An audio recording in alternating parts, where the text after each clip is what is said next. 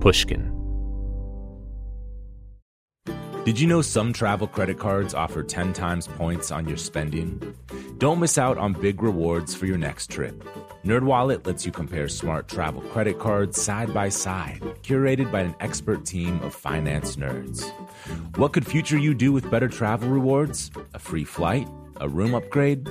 Don't wait to make smart financial decisions. Compare and find smarter credit cards, savings accounts, and more today at nerdwallet.com. Reminder, credit is subject to lender approval and terms apply. NerdWallet, finance smarter. The most innovative companies are going further with T-Mobile for Business. The PGA of America is helping lower scores and elevate fan experiences with AI coaching tools and 5G connected cameras. AAA is getting more drivers back on the road fast with location telematics. And the Las Vegas Grand Prix is powering race day operations with 5G connectivity, giving fans an experience at the speed they deserve. This is accelerating innovation with T-Mobile for Business. Take your business further at T-Mobile.com/now. Willie Nelson, Waylon Jennings, Chris Christopherson. Before they were legends of outlaw country, they were lost souls looking for their sound. Don't miss Mandy Moore in the new scripted Audible original, The Boar's Nest, Sue Brewer and the Birth of Outlaw Country Music. Discover the true untold story of the extraordinary woman behind the outlaw country music movement and its biggest stars. Hear how one woman's vision and her tiny living room, far from Nashville's Music Row, became the epicenter of a musical movement. Mandy Moore as Sue Brewer in The Boar's Nest. Listen now at audible.com/The Boar's Nest. The last couple of years have been huge for Jason Isbell. The Alabama-born singer-songwriter's latest album, Weather Vanes, won the Grammy for Best Americana Album this year. He also snagged a role in Martin Scorsese's Killers of the Flower Moon, which is up for Best Picture at this year's Oscars. Then there was a critically acclaimed HBO documentary released last year about the making of Isbell's previous album, Reunions, that also put his personal life on display, warts and all. On today's episode, I talked to Jason Isbell about the exhilarating experience of filming Killers of the Flower Moon and how he prepared to act in scenes opposite Leonardo DiCaprio. Heads up, if you haven't seen the movie yet, 1, you should, and 2, there's definitely major spoilers in our conversation, so just know that going in. Jason also contemplates how he'll write about the dissolution of his marriage and why he struggles to write a balls-out rock song. This is Broken Record. Liner notes for the digital age. I'm Justin Richmond. Here's my conversation with Jason Isbell. Hey, how are you, man? I'm doing well, thanks. Having a good day. How about yourself? Man. Yeah, having a good day. Right. We met at Shangri-La with your manager, Tracy and Rick, like 2020. Yeah, it's been a little while. It's been a little while. It's been a long time. That was a good day, though, once I got out of the car. I know that takes a long time to get out there from L.A. It's a long drive, and I think you had been rehearsing with Mavis Staples, maybe, or to do something with Mavis that day? Yes, it was. It was Mavis's 80th birthday. And, yeah, I did all 3 of those. I did one in L.A., one in Chicago, and one in New York that year. That's amazing. Yeah. That's amazing. You got to, if it's Mavis. Whatever Mavis says, you just say yes and you go do it. Yeah, time is flying, man. But I'm glad we still have some legends like her around. Yeah, no doubt. So, no doubt. Her and Willie. I know, I know, really. Willie is still kicking, man. Still out doing shows. It's unbelievable. And I think Willie, the thing that gets me about him is like, people always say when you talk about like political stuff that you're going to run off half of your audience. But I think unless you're Willie Nelson, you don't have an audience that is made up of every different type of person. Why do you think that is? I mean, is it just because the decades he's been at it? I think it's part of what he does. I think it's the way he writes songs and the way he performs. And yeah, also it's the fact that he's been doing this for nearly 8 decades now, because then people sort of see you as more of an institution than just a personality. And they figure that Willie's weathered a whole lot of different kinds of storms. Right, yeah, because I guess certainly early in his career, he alienated the traditional country establishment early. Right. So I guess he's gone through those various times of alienating this potential fan base and that one to arrive at the place. I guess not too unlike Snoop, where it's kind of Right, like, that's true. Yeah, that's true. you know? Probably why they get along so well. That and one other reason. Yeah.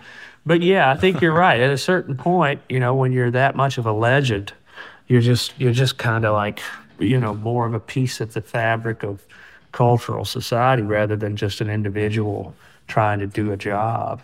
Yeah. Not to butter you up, but it seems like you're inching, like the way your career has gone from being a really incredible guitarist, great songwriter, to probably an even better songwriter and actor. Ooh, it's a lot. It's been a lot, It's been really nice. The opportunities have been good ones, and I felt like I've gotten to do it at a pace, for the most part, at a pace that I'm comfortable with.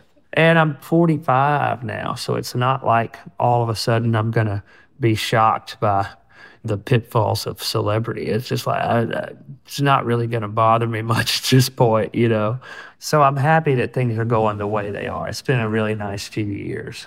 Yeah.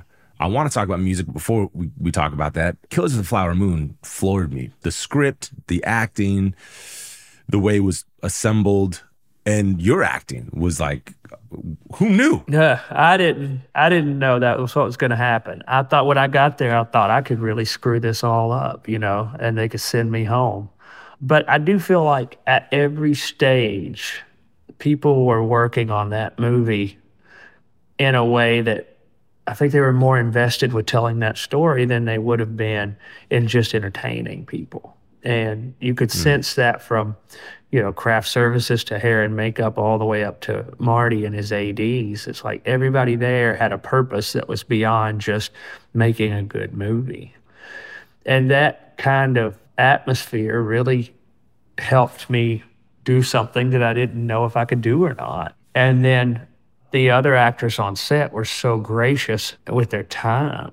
I would just say, what do I do here? And they would tell me, well, here's what I would do. So you would just ask? Oh, yeah. Yeah, straight up. Yeah. And I told them that from the start. I was like, I don't have any training with this. I've never acted in anything before. Done some voiceover stuff and played myself in a couple of things, but never really acted. And I said, I'm just going to go ask people what to do, and then I will try my best to do that. And I think that was kind of refreshing for Ellen, the casting director, and some of the producers and stuff, because they're like, all right, well, we can work with that. Coachable. Yeah, very highly, highly coachable. That was my MO for that whole process. But the 4 women who are playing the Osage sisters were extremely helpful to me, because they would come up and say, who do we know in this room? What did we do this morning before this scene started? How was our night last night? And just kind of things that would get me in the headspace of character, rather than think about the details of, oh my God, did I do my bow tie right? That was super helpful. And there was a high standard of expectation, I think, but at the same time, everybody understood that, I was not a professional actor, and they sort of helped me get to the point where I felt comfortable. Your role quite literally changed from the one that you were offered to the one that you wound up playing, which was Bill Smith. Yeah. So what point did you realize you were going to have a scene basically going head to head with Leonardo DiCaprio? Well, I had to read that scene as part of my audition, because at first, I had been offered some smaller cameo roles, and I just went back and studied as hard as I could, got as much information on the story and from David's book, the source material, and then went back and watched all of his Library of Congress readings and Q&As, and found all the public record documentation on everybody after the end of the movie that they were telling, And then finally, I'm just on this laptop in my room, and there's Leo and Marty. On Zoom? On Zoom, yeah, because it was the height of the pandemic, and I'm just there. And I kind of slicked my hair back and put on a brown shirt that looked like it could have existed 100 years ago. I think it was Visvim was what I was wearing, because it was the closest I had to a 100-year-old Oklahoma shirt, and just wound up doing that at home on my, what was it, 42nd birthday, I think. And wow. Yeah, so I was terrified. But I was also determined, I didn't want to get that close to it and then not get it. Yeah. Having a Zoom audition it's you and Martin Scorsese and I mean, that's heady. Yeah, it was a lot, man. It was a lot. Does he walk you through it? Not really. You just start reading. That was that. And I thought to myself, I need to just do things and not be anything. And that was what helped me more once I got on the set. Somehow through the process of trying to figure out what to do, I landed on the idea that self-awareness was the enemy. And if you spend any time or any energy thinking, does this look right? What do I look like? What do I sound like? Then that's going to take you out of the moment. So I was there thinking, don't focus on anything except the conversation that you're having with Ernest, not with Leo. It doesn't matter that it's Leo. It's Ernest right now. And you're not Jason, you're Bill, and that's what's happening. And so that's what I did. I just tried to do that. I think the accent helped me a whole lot. I think the fact that, I had sort of adopted certain mannerisms of people that I grew up around in Alabama. In my mind, Bill was kind of like a building contractor, somebody who wanted to look like a big deal, but necessarily wasn't, the most confident person on the inside. Yeah. And I just played it like that. I just thought, I'm this guy that my dad didn't like when I was 8 years old because he was, wearing a fur coat at the football field. I'm that, I'm a peacock. Yeah, Bill wasn't quite trying to fit in with what was going on around him, anything going on around him. No. Ultimately, in the best way. I mean, in terms of, clearly he had the moral high ground. Probably, but we don't know, we don't know because I think that's another point that the movie makes is that, you're given the evidence that, Ernest and Hale, these people are bad people doing bad things. But with some of the tertiary characters, especially like Bill, you don't ever really know, if he's there purely out of good motivations or if he's there to do the same thing that they're doing. And I sort of started seeing this as a real gift because uncertain is a lot more interesting to me, as an entertainer, performer, artist, whatever. I like to figure out what I'm talking about as I'm going, when I'm writing a song or anything or playing a solo or whatever. So with Bill, I kind of thought to myself, well, the audience is not going to know exactly if my motivations are pure or not. So I don't have to know that either. If I deliver a shadowy character to them, then that's what they're going to take from it. And at the end of the movie, I had so many people that watched the movie saying, was Bill a good guy or a bad guy? Did he murder his first wife and marry her sister, or did bad things just happen to him? And I don't know. I didn't even consider that as a possibility. That he murdered the first wife. Yeah, I saw the same movie you did. Maybe, maybe not, Yeah.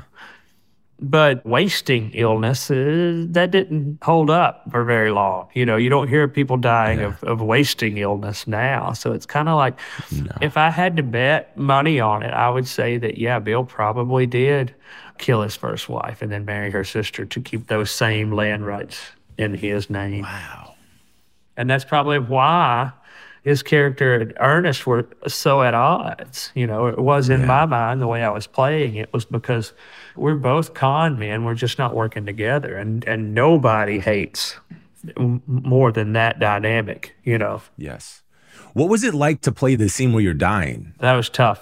I tried to get out of having to go full on, And right before we started to shoot, I was like, so I'm in shock, right? I'm talking to Adam, the assistant director, and I'm like, I'm playing this like I'm in shock. I'm not feeling all of this. I just got blown up. I don't really know what's going on. And Adam was like, yeah, sure, whatever. And then it occurred to me, Adam doesn't give a fuck. Adam's trying to get everybody where they're supposed to be. He doesn't care. So I get down there, and the first time I'm kind of taking it easy, and then I hear Marty over the fucking walkie-talkie. He's like, you're on a 10. You are on a 10. You're feeling every bit of this. And I was like, shit, now I have to really embarrass myself, So I did about 3 more takes where I was just screaming my head off. And, luckily I was uncomfortable because I had played a show in Salt Lake City on Friday night, and then I flew on a private right after I got off stage to Oklahoma to rehearse Saturday morning at 8 a.m. And then after the rehearsal, I got back on that jet and went to Red Rocks and played 2 nights at Red Rocks in Colorado, and then came back to Oklahoma to shoot the scene. So I had been up all weekend. I played 3 shows and rehearsed that scene. And then, it's late at night, and the makeup it took forever. So much makeup. And you can't touch your face. Like, I accidentally scratched my forehead. Everything was itching. And I did this one time, and oh my God, the Swiss makeup guy was all over me. He's like, "You cannot touch your face. You cannot touch your face." I was like, shit, I'm just going to have to itch, And it had taken him hours to put it on. And then at one point he says, "Okay, so in other movies, the blood goes around the eye. But in Marty's movies, the blood goes in the eye." And I was like, all right, let's fucking do it, So I just held my eye open, and he squirted it right on the eyeball, Do you even know what this stuff's made of? No clue. No idea, And I'm laying down like in the house, which was the house that we had filmed in. The house had been there for 100 years, and then they took it down. But I'm laying there, they're sticking all this stuff in me and piling more like wood on top of my body. And the shot is one of those Scorsese tracking shots, where it just comes in and weaves around the house until it gets to the side of my face. Beautiful shot. I mean, one of his real signature moves. When I found out it was that kind of shot, I was like, holy shit, I get to be the focal point of one of those shots. Is amazing. But shots that goes back to Mean Streets. Exactly. Yeah. Something that he started doing at the beginning of his career and perfected early. And that's how you feel like you're in his universe, Yeah. But it was super humid, and it was late, and summertime in Oklahoma. And between takes, if I closed my eye, it would stay shut, because that fake blood would kind of coagulate a little bit. And so I couldn't move my arms because they were under all that wood and debris. And so when they would call action, I would have to sort of start the process of peeling my eye open without using my hands at all, because my eyes had to be open when the camera got to me. So I was laying there screaming while I was trying to open my eye. And I wound up not having to act necessarily as much, because it was so uncomfortable that it was a little bit easier to just scream like you're in pain and pissed off and terrified, Wow, man. It was hard. It was really hard, because I'd never done anything like that. And it was like, I think it took us 4 takes, which I was pretty happy about. It didn't take all night. So I don't know that that's a predicament too many actors have really been in, to have been blown up. I mean, like, sure, in a action flick in the 80s, like, plenty of people got blown up, but you get blown up off the shot and you're just kind of not seen again. But then to have to act, like, you're blown up and then you have to act. I don't know who else is really, I'm sure it's happened. It happens, but not a lot. Yeah, not a lot, especially in a movie that's worth a shit, Yes. Sure, there's a lot of people in RoboCop that are that way, but in a Scorsese movie, and, I had to really do it. But there's something about the way he handled the death scenes in that movie. He's done this in a lot of other ones too. It's very brief. And while it's really graphic and really disturbing, he doesn't wallow in it. It's not pandering. Yeah. He's not using that to manipulate the audience. It's like, pop, somebody's dead, they fall down, that's the scene. I want you to have that information. I gave you that information. Let's move on, Yeah. There were so many things I noticed watching the movie a couple times after it was all done, where he was sort of untangling the cliches and the myths of how Native people had been treated in Westerns in the past, like, if you notice, almost all the women that are being murdered in this movie, something happens with their scalp. Their scalp comes off, or they get it cut off in a field autopsy, which to me was like a very clear nod to, saying that the natives would scalp us white people in all of those John Wayne movies and forward Westerns and everything. And then, like, the first scene where they're smoking the death pipe and they're smoking their way of life, they're giving, like, basically a funeral for their way of life once they found the oil. That's also kind of a reversal of the whole, like, idea of the peace pipe and what you would normally expect a native burial ceremony to be like. It's like they're burying their era and their way of existing. There's so many of those beautiful things where I'm like, oh, I see what he's doing. He's just reversing the script and showing you a little bit more of what it was really like. We're going to take a quick break and then come back with more of my conversation with Jason Isbell. Apple Card is the perfect cashback rewards credit card. You earn up to 3% daily cash on every purchase every day. That's 3% on your favorite products at Apple, 2% on all other Apple Card with Apple Pay purchases, and 1% on anything you buy with your titanium Apple Card or virtual card number. Visit apple.co/card calculator to see how much you can earn. Apple Card issued by Goldman Sachs Bank USA Salt Lake City branch, subject to credit approval. Terms apply. Snag a Job is where America goes to hire, with the deepest talent pool in hourly hiring. With access to over 6 million active hourly workers, Snag a Job is the all-in-one solution for hiring high-quality employees who can cover all your needs. On demand, temp to hire, part-time or full-time. You name the position. Warehouse worker, retail associate, grocery store clerk, fitness trainer, baker, stylist, bellhop, podcast producer. Yeah, Snag a Job's got a worker for that. With our easy-to-use platform, you're able to seamlessly post and fill available positions quickly with a dedicated customer support team to provide all the help you need along the way. Kind of nice knowing you have a talent pool like that in your own backyard, right? Snag a Job is the partner you need to keep your business running smoothly. So visit snagajob.com or text snag to 242424 to talk to an expert. Snagajob.com, where America goes to hire. Willie Nelson, Waylon Jennings, Chris Christopherson. How did the biggest names in outlaw country start a musical revolution? Through one woman's vision from one tiny living room. Don't miss Mandy Moore as Sue Brewer in the new scripted Audible original, The Boar's Nest, Sue Brewer and the Birth of Outlaw Country Music. Discover the true, untold story of the extraordinary woman behind the outlaw country music movement and its biggest stars.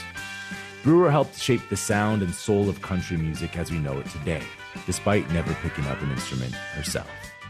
Lovingly dubbed The Boar's Nest, Sue's Place was an intimate staging ground where a new breed of singer-songwriters, wounded souls, wayward upstarts, would spur each other on to tap into something bigger, realer. Starring Mandy Moore and featuring Eben Moss-Bacharach as Shel Silverstein and TJ Osborne as Johnny Cash, alongside a full ensemble cast. Audible invites you to enter The Boar's Nest and experience the rise of a musical revolution. One woman, one time, one place.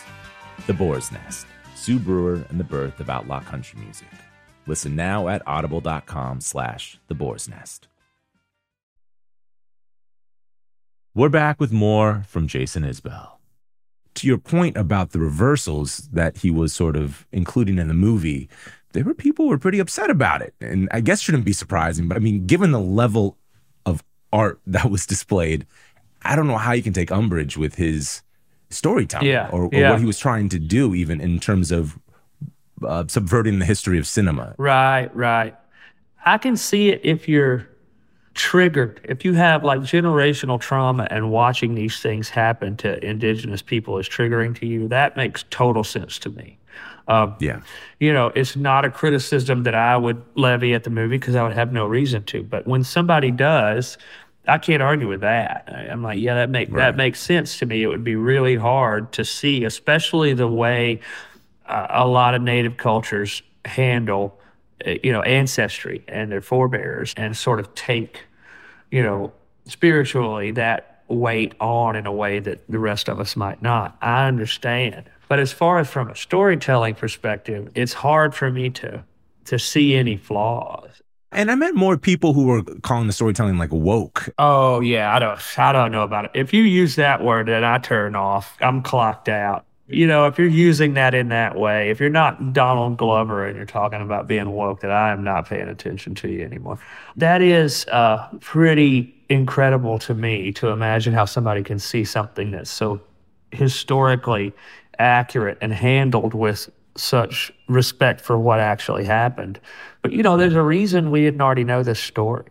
And, you know, it had to be intentional. Like that had to be done intentionally. Or we would have all learned it in the 6th grade, you know. And even people out there in Oklahoma they didn't know this stuff had happened. And I mean, you know, with what was going on in Tulsa, with black businesses in Tulsa, you know, this all happened at the same time. So there were black folks coming from Tulsa to Bartlesville and Pawhuska to get away from, you know, the massacre that was happening over there. And they were hiding out around the Osage, who had their own shit to deal with. And I thought that was beautiful. Some people thought that the part where King Hale sees the newsreel for a film about the Tulsa Massacre, that was ham-fisted. Ham-fisted by God, because that's what happened, you know. That's what happened. That's what happened. Yeah. And it was right next door. And I mean, Tulsa was an hour away, you know. I'd drive over to Tulsa to get dinner. And then at the same time, when we got there, when we showed up on set, we were looking at photos from the era, you know, in the costume department, trying to get everything right. And they were wearing masks, you know, because the flu that started in Kansas that everybody called the Spanish flu was then. It was 1918, 1919. Yeah. And we were all standing there in our masks looking at the pictures of people wearing bandanas around their face. Like, what the fuck, man? 100 years later, exactly 100 years later. You know. That's wild. Yeah. So history clearly repeats itself if you know, don't pay attention to it. And sometimes if you do. But yeah, I heard a lot of people talking about how, like, Molly's character, you know, why did she stay around so long? You know, why did she stay with him? Why did she try to work it out for so long? And that's one that really bothered me, because I think that shows a really huge lack of understanding of her perspective, you know, and the circumstances that had led her to that point in her life and what her options were. It's like, well, maybe if she didn't have to have a legal guardian to take her own money out of the bank, she wouldn't have been so motivated to stay with this asshole, you know? Yeah. But there was a lot of, like, real, you know, people who just weren't willing to take one extra step to think, well, maybe that person's experience is a little bit different than mine. Well, yeah, and also just people who, you know, put themselves in a hypothetical situation. They know exactly what, I mean. Yeah. Armchair quarterbacks. Turns out it's complicated what we do. Yeah. You know, it's not simple. There are a lot of different variables that go into every choice that we make. And she wore those all on her face. You could see all of the complications on her face. What do I do? Right. Her acting was just beautiful. Yeah, she's unbelievable, man. And that last scene with the two of them where all she really wanted him to do was tell her the truth. And he couldn't, even after all that. He couldn't, you know, she's basically just saying, do you love me more than your fear, you know? And he couldn't do it, and that was that. And yeah, Lily is really like nobody I've ever known. I mean, we stay in touch, you know, and I saw her when I played in Oklahoma a few weeks ago, and it's nuts because, you know, there have been some people, like Chris Stapleton opened for us right before his thing just went nuts, and, you know, Casey Musgraves and Sturgill. There have been people that I've been around who were on a real pretty steep upward trajectory, but I've never seen it like with Lily right now, because, you know, she's just taking over the world all of a sudden.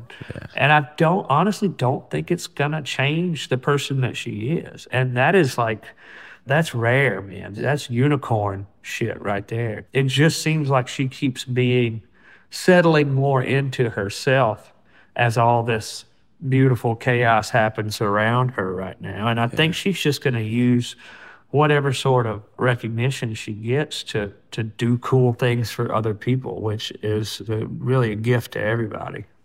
Well, it's great. I mean, it seems like she's not that I can be a judge of this, I don't act, but she seems like she's an actor in the mold of a real actor, like a De Niro or DiCaprio or Pacino, or the people who, it's a craft. It's not, I'm not in to be famous. I'm not in to be a movie star or celebrity. Right. It's like, so what I do, and it's just going to get better and better. And yeah, it's serious. And the work itself is the reward, you know. And like, that was something that surprised me about Leo, because, I mean, dude is very, very famous, and he has been since he was a little kid. And that man works hard. He was out there all day, every day, first call, you know, usually last to leave.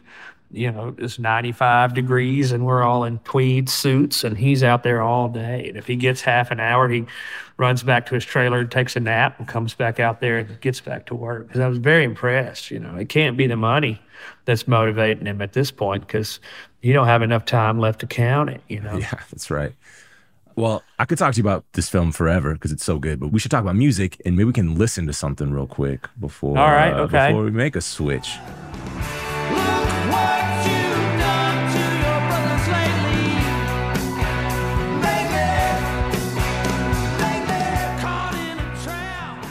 Where the fuck did this come from, man? This is Kevin Kinney. We did this tribute to Kevin Kinney, the songwriter, one of my favorite people on earth. But the thing that Kevin does that I love so much is, like, he had a band Driving and Crying in the 80s and the 90s, and they still tour, they still do stuff. But he's a folk songwriter, and he writes folk songs. But this band would play big old boneheaded rock riffs. And it was a combination that's so hard to pull off, but Kevin has pulled it off so well for so long. They had a pretty big hit with Straight to Hell that was on college radio. I'm Going Straight to Hell, that was their big one. But so many good songs where it's like, the riff sounds like AC/DC, but then what he's singing over the top is like Woody Guthrie. It's amazing. And when I first started touring solo, I was still with the Drive-By Truckers. Some of the first solo shows that I did were with Kevin. I was opening for it.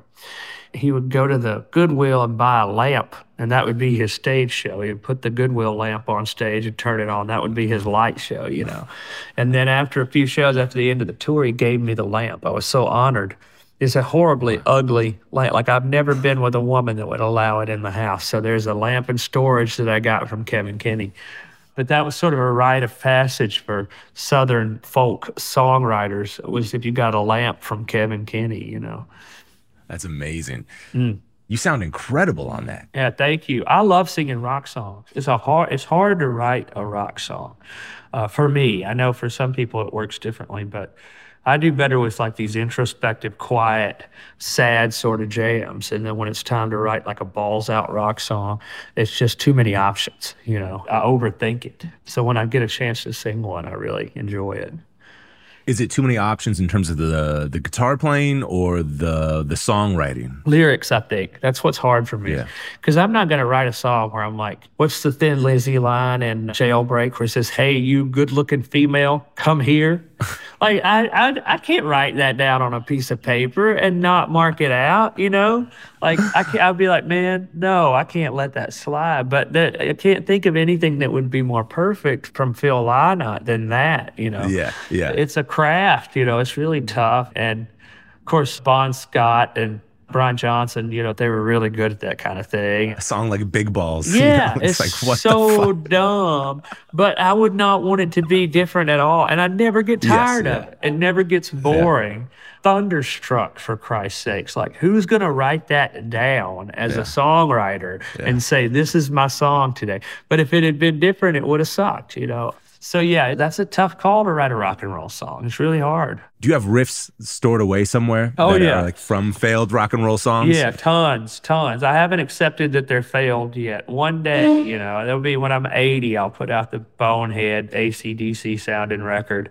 Wait, but why can't you do like the Kevin Kinney thing of like just put like, the lyrics you would normally write over the bombastic? I do sometimes. I do 2 or 3 songs on a record. I do that. But that's tough because, at a certain point, it becomes lipstick on a pig. At a certain point, you're like, this doesn't sound right. The music is not going with the words that I'm hearing. And then you've made a production mistake, Like if I was singing the lyrics to Elephant, over the music to You Shook Me All Night Long. Like, people would be pissed. People would be like, man, this is terrible. You didn't take this seriously at all, So you got to be careful. It's got to be congruous in some way, It's got to feel like one piece of work. So to do it right, you got to just walk that line where the lyric just barely scoots into dumb enough and the riff just barely scoots into smart enough to where they kind of line up. But if you get too smart with the riff, then you're making prog rock. And if you get too dumb with the lyric, then you're just writing an AC/DC song. So you've got to like really skirt that line. That's a great point. You don't want to venture into prog rock. Unless that's what you make. Yeah. If you're good at that. But if you dip your toe in prog rock, that's going to be really bad because they take that shit real seriously, you know. Super serious. Yeah. Tell me about Strawberry Woman, man. That line, this young man crying in a cowboy hat, he's got square boots, so he ain't for real. Yeah. Yeah. Well, you know, there's a lot of argument over which sort of cowboy boots you should wear. My little brother wears square-toed boots. And I bought him a pair of pointier toe boots for Christmas, so I'm hoping to move him over into that. But that's also kind of an inside joke about playing the pedal steel guitar, because if you'll notice, the pedals are so small and they're so close together that if you don't wear the right kind of shoes, you'll accidentally hit more than one pedal at a time. So this is why the pedal steel is a true cowboy instrument, because cowboy boots are what you wear in order to be able to hit just one pedal at a time. Fascinating. So that's why the next line wouldn't last 5 minutes on a pedal steel. Right, because he'd start hitting the wrong. I thought they were disconnected. It seems like it, but if you're a musician, you go, oh, I see what he means, you know, because a lot of steel players, if they don't wear cowboy boots, they'll play in their socks, you know, because you just got to be able to hit a very narrow pedal there and not hit the ones next to it. But also, like, I like this image of, you know, the naivete of having your heart broken. And a cowboy, like a real cowboy, is a very specific type of naive. Like, they have chosen to spend their time around animals rather than around people. So they don't learn these worldly things. And then by the time they're old, they become wise before they become worldly, you know, which is a really interesting combination. They make for very stubborn, very interesting old men. But when they're kids and they're still, you know, in the shape that you have to be to break horses and things like that, they're basically frozen as 12 or 13-year-olds for a good long while because they just don't spend time around human people. They become wise before they become worldly. Yeah, so their wisdom comes from nature. It comes from work, and it comes from, like, finding things out on their own. They don't get a whole lot of advice, cowboys. They find things out the hard way. Yeah. Cowboys never cease to be fertile songwriting territory, Yeah, you know? yeah. For Willie Nelson or for Phil Lynott, you know, they all write about it. Or Jason Isbell, you know? Yeah, So, yeah. It's just a really different type of person. And it doesn't necessarily have to be an American cowboy. You know, there's a bunch of them in Manitoba and Alberta and Spain, you know. And they got smaller horses in Spain, but it's the same basic principle. But yeah, it's interesting because it's like you're making this conscious decision to not participate in modern civilization. So there's a naivete, a kind of an innocence about it that's really beautiful. But at the same time, on the rare occasion that they wander into town, hilarity ensues, you know. how did your brother take that line, by the way? Oh, he got a kick out of it. He got a big kick out of it. But he is definitely more cowboy. Like, he's a real redneck, you know. Like, somebody asked me the other day, like, what would you do in the apocalypse? So I find my little brother. You know, we would go out in the woods and come back fatter than we were when we left, you know, because he could actually just wander off and survive just fine. He's one of the only people I know that could really do that. Man, you got to take him on tour with you then, man. I know. See, that's Forget going to find him. Just keep him with you. You take him on tour and then you ruin it because that is not where he wants to be. He don't want to be in a tour bus in New York City, you know. He wants to be out in the woods somewhere. A cowboy on a tour bus in New York City would be... Yeah.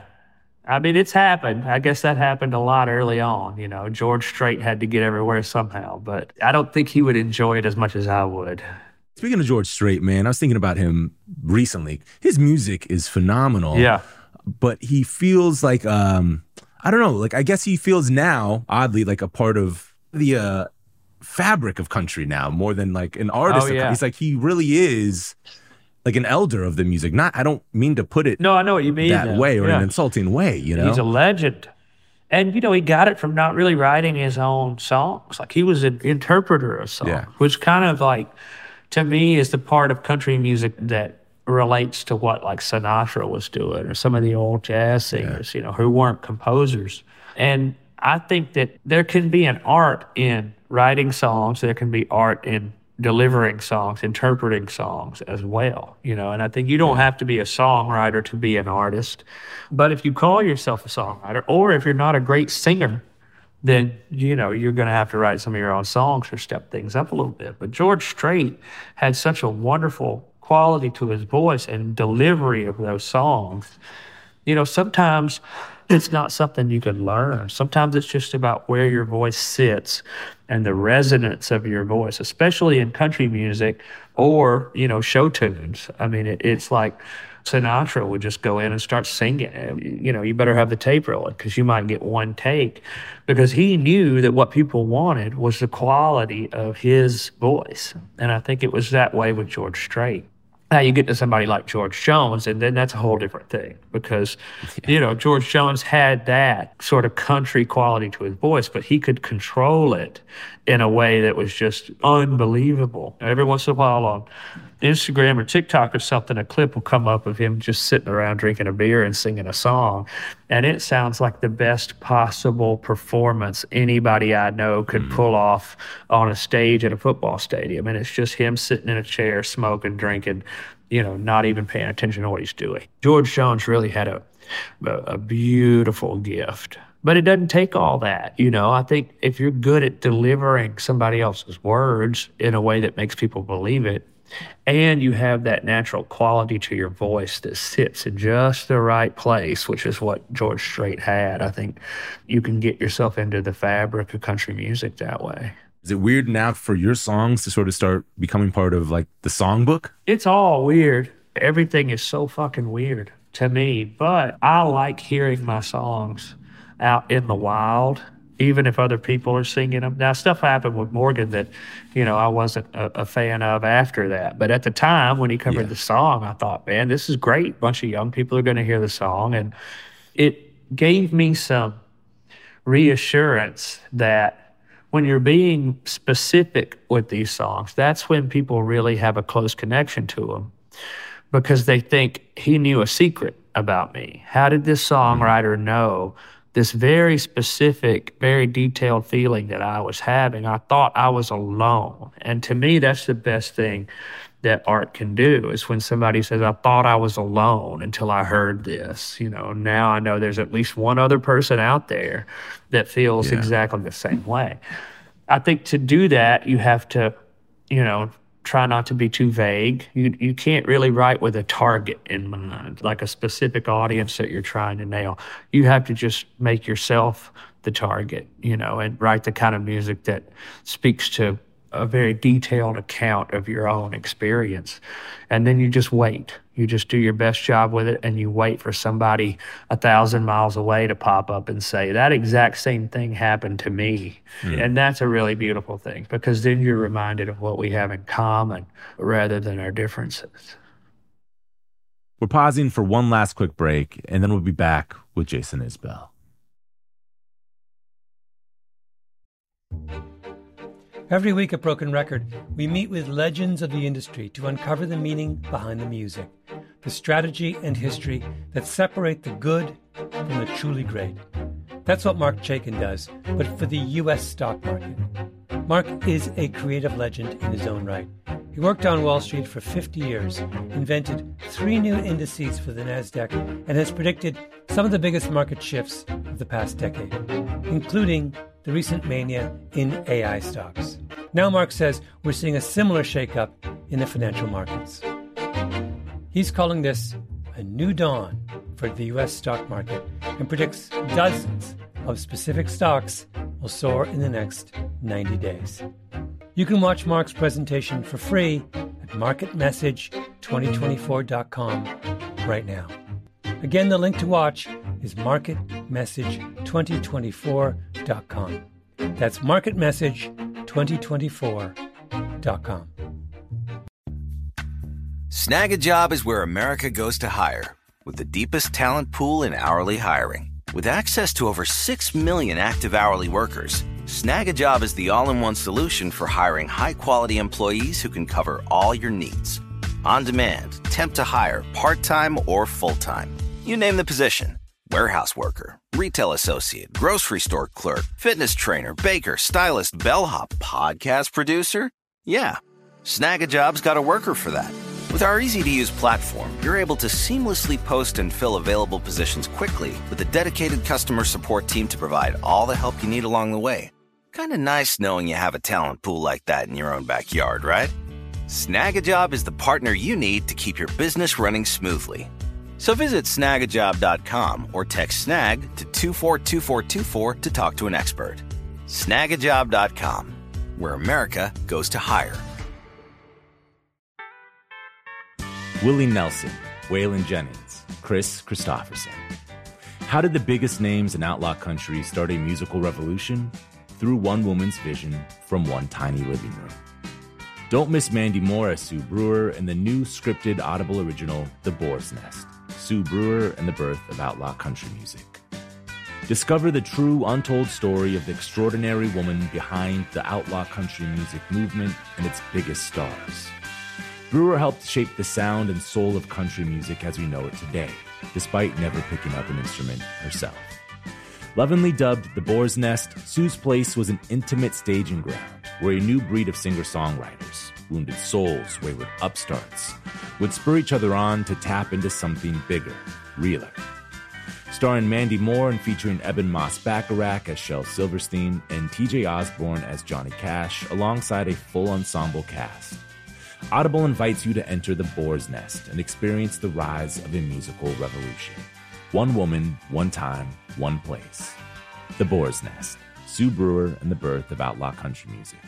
Listen now at audible.com/The Boar's Nest. Here's the rest of my conversation with Jason Isbell. Your ability to not only to write so personally, but it seems like you have a commitment to living your life openly and honestly, like similar to the way like Howard Stern, let's say, like seems to have no qualms putting any of his follies on display for the world. It seems like you have had no qualms doing that. And it's helpful for one, I think, to other people, because just like a song that's so personal to you can be heard by somebody else and they can sense that they're not alone, feel that they're not alone, feel seen, feel heard by something that relates only to you, but now is not only personal. But it's like being a married person myself that went through the pandemic, watching your HBO film was like, Jesus fucking Christ. Yeah. Like, we weren't the only ones. Right. And that was tough, man. That was tough. And there are qualms because I sit back and think, why do I have to do this shit again? Why I got to tell everybody what's going on once again? But with the bigger risks come the bigger rewards as far as that goes. And, there's a certain level of accountability. Like if I know that my thing is to be honest with people about how I live my life, that I'm going to try really hard to live my life the right way, in a way that I can be proud of, But also I sort of see it as most of the risks to me are negligible. I'm a person from a protected class, and I have been blessed with the encouragement and the gifts that I need to climb out of Trailer Park, Alabama, and get to a place where I'm really comfortable. And in that way, I kind of feel like I'm one of the people with the armor on. You know what I'm saying? And those people should go to the front of the line because they have the armor on. So if I can say something that somebody else would be afraid to say, and then they can resonate with that, they're going to get more out of it because it's not necessarily possible for them to say, hey, hands up, here's what's going wrong with my life, or here are the mistakes that I've made, or here are the things that have been difficult for me. They might not be able to start that conversation, but they might be able to chime in if you start that conversation. Was there anyone like that for you growing up? That's a good question. I felt like my grandfather was pretty good about being open and honest with everybody. And when I was a kid, he was a Pentecostal preacher in Alabama, and he didn't know how to write until he started preaching. My grandmother taught him how to write so he could write down his sermons and give them in church. And, he'd grown up sharecropper and basically got to the point where, he could go to the grocery store and get what he wanted. And so the worst thing you could do would be send him to the grocery store because he would come back with all kinds of like old-fashioned candy, So when I was a kid, I was like, I want to go to the grocery store with him, because it's all the stuff that he never had when he was a kid, couldn't afford when he was a kid. But he was a very honest person. And I noticed that like when there was a deal, when he was buying a car or trading a guitar or trading a horse or an animal or something, he usually got beat. Almost Yeah. all the time, he would get beat in those deals. And at one point, I thought, man, this sucks. My granddad always gets beat in these things. But then after a while, I thought, you know what? That actually is what you want to be. You want to be the guy that is honest. Because when he would go in, he would say, well, this horse has had too much sweet feed and it's foundered, so it's not worth much. But somebody else he was trading with would, doctor things up and make it look really, and by the end of his life, I sort of figured out he didn't have any regrets, really. And I thought that's because he'd been honest. You don't look back on your deathbed and say, I wish I'd gotten more for that truck. But you might look back and say, I feel bad for cheating so many people out of something. Yeah, because you don't know what you're cheating the other person out of. Yeah, you don't know how they came by their money. You don't know how they got that horse. Yeah. You don't know. And you're not interested in it because you're just trying to get yours. And I was lucky enough to grow up around people who took that stuff seriously and realized that what might seem like a loss at the time, it was a win in the long run by being more honest. Yeah, that's interesting, man. At what point did you realize that was actually an asset of your grandfather's? In my late teens, probably, when he was getting on in years and didn't have a whole lot of time left, I thought. Because I did that with all my grandparents, really, when they were close to the end of their life.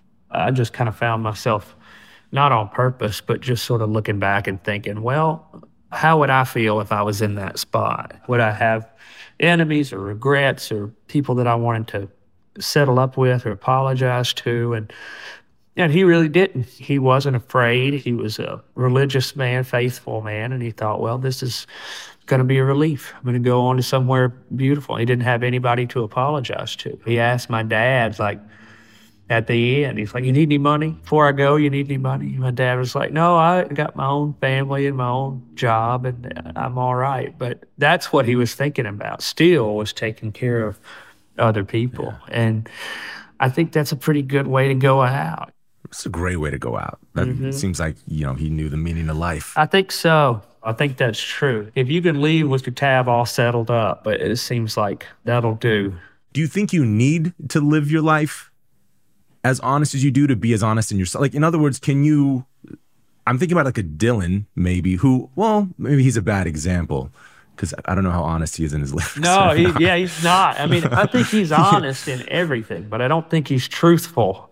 I think he's honestly lying about 90% of the time. But that's what he's committed himself to. And it's like, if I wanted to be Bob Dylan, that's what I would do too. But I don't want to be Bob Dylan. I love Bob Dylan, but that's not what I want to be. I want to be me, And my path, the way that I have found is most rewarding for me and gives me an individual voice is to reveal these things in an honest way. Also, I kind of like somewhere along the line, I committed myself to this idea of unraveling the bullshit and the mystery of all of it. This idea that, you can be a rock and roll star and not behave like a terrible man.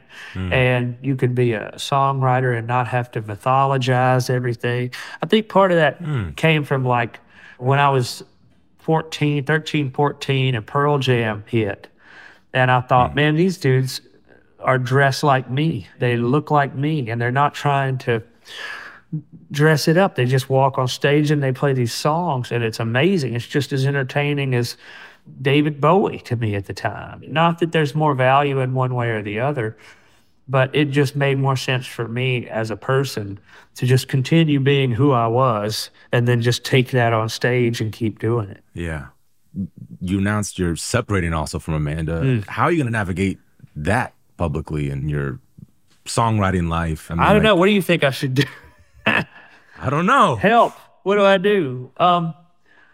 I think I'm just going to try to be honest in all the ways that I legally can. I mean, there's certain things that we've agreed not to talk about, but I think I can still manage to tell people who I am and what the truth is from my perspective. It's one of those things where not everything that ends was a failure. I think we did a lot of really beautiful things together, and I have really fond memories of all of that. And I don't regret any of it, even the hard stuff. It's like when I got into recovery, I wound up after a few years looking back and thinking, I don't regret even the worst parts of that because it all kind of goes into making me who I am. And the time will come when the wounds aren't still fresh. The time will come when I'm able to take all this and put it into my work in a way that is honest and true, but makes sense for me. I'm going to be patient. And in the meantime, I got plenty of other shit to write about. Yeah. That's one thing I think a lot of songwriters miss is like the inspiration. You don't need it, man. You don't need it. It's everywhere. If you can't just look out your window and find 20 things to write a song about, then, you're not a real serious songwriter yet because it's all over the place.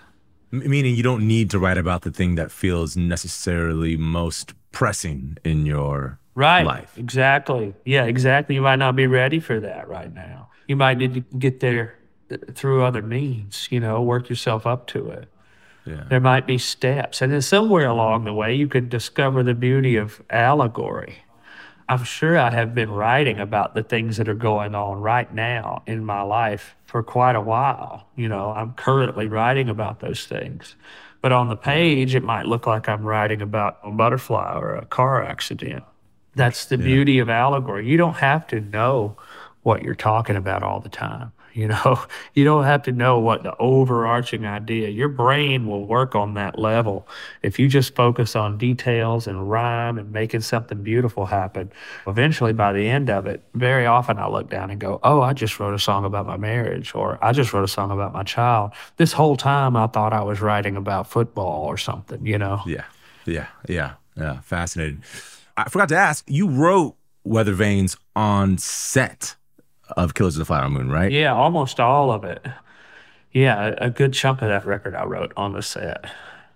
Did the character you were playing influence your point of view as a songwriter at that moment, or was it easy to keep that separate? I don't know that Bill influenced that, but I definitely know that the work that I was doing influenced it because on one hand, the most obvious way was just watching Marty conduct the whole orchestra and the fact that he was open to hearing ideas from other people. When I went out there, I thought either he's going to be a micromanager and he's going to be in on every decision, or he's just not going to be there that much. I did not expect him to have that kind of perfect mix of those things where he was active, he was on set every day, working out in the heat, even at 80 years old.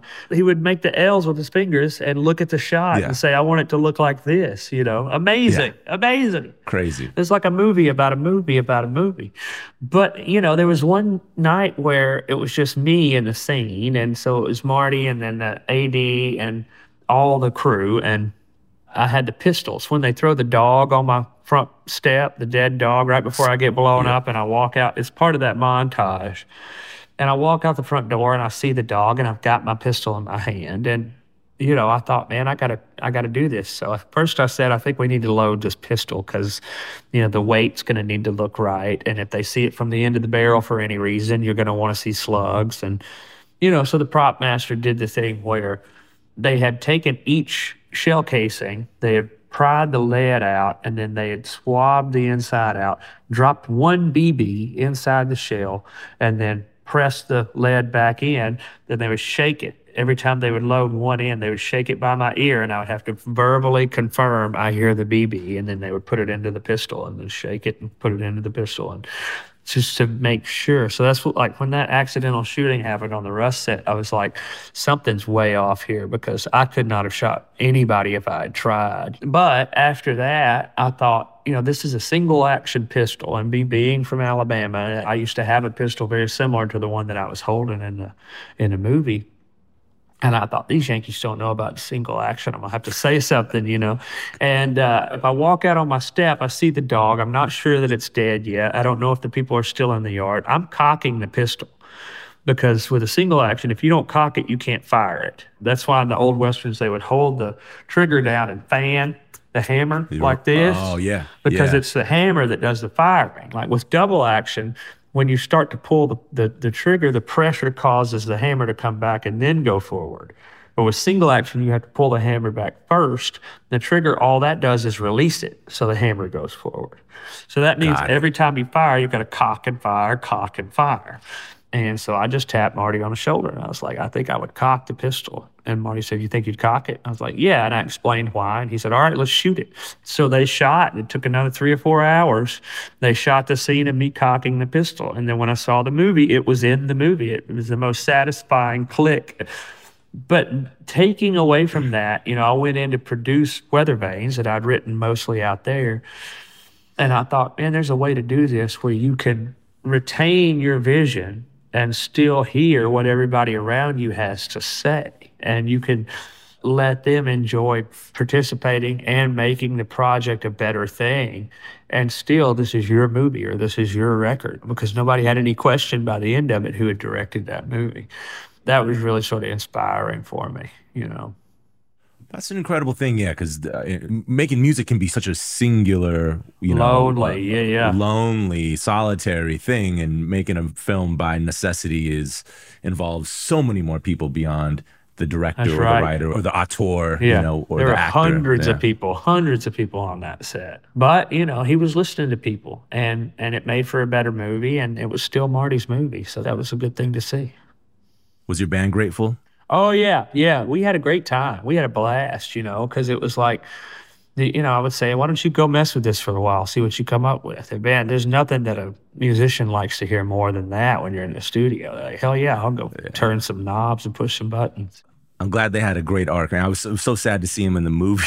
Yeah. I wanted to be on tour with reunions and just mowing the lawn. Like, damn, I want to get out there. I know, man. I don't know.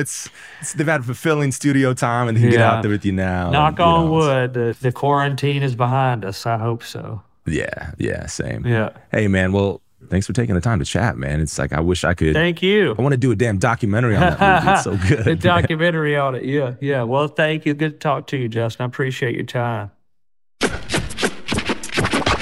Thanks to Jason Isbell for the chat. We'll be rooting for Killers of the Flower Moon at the Oscars.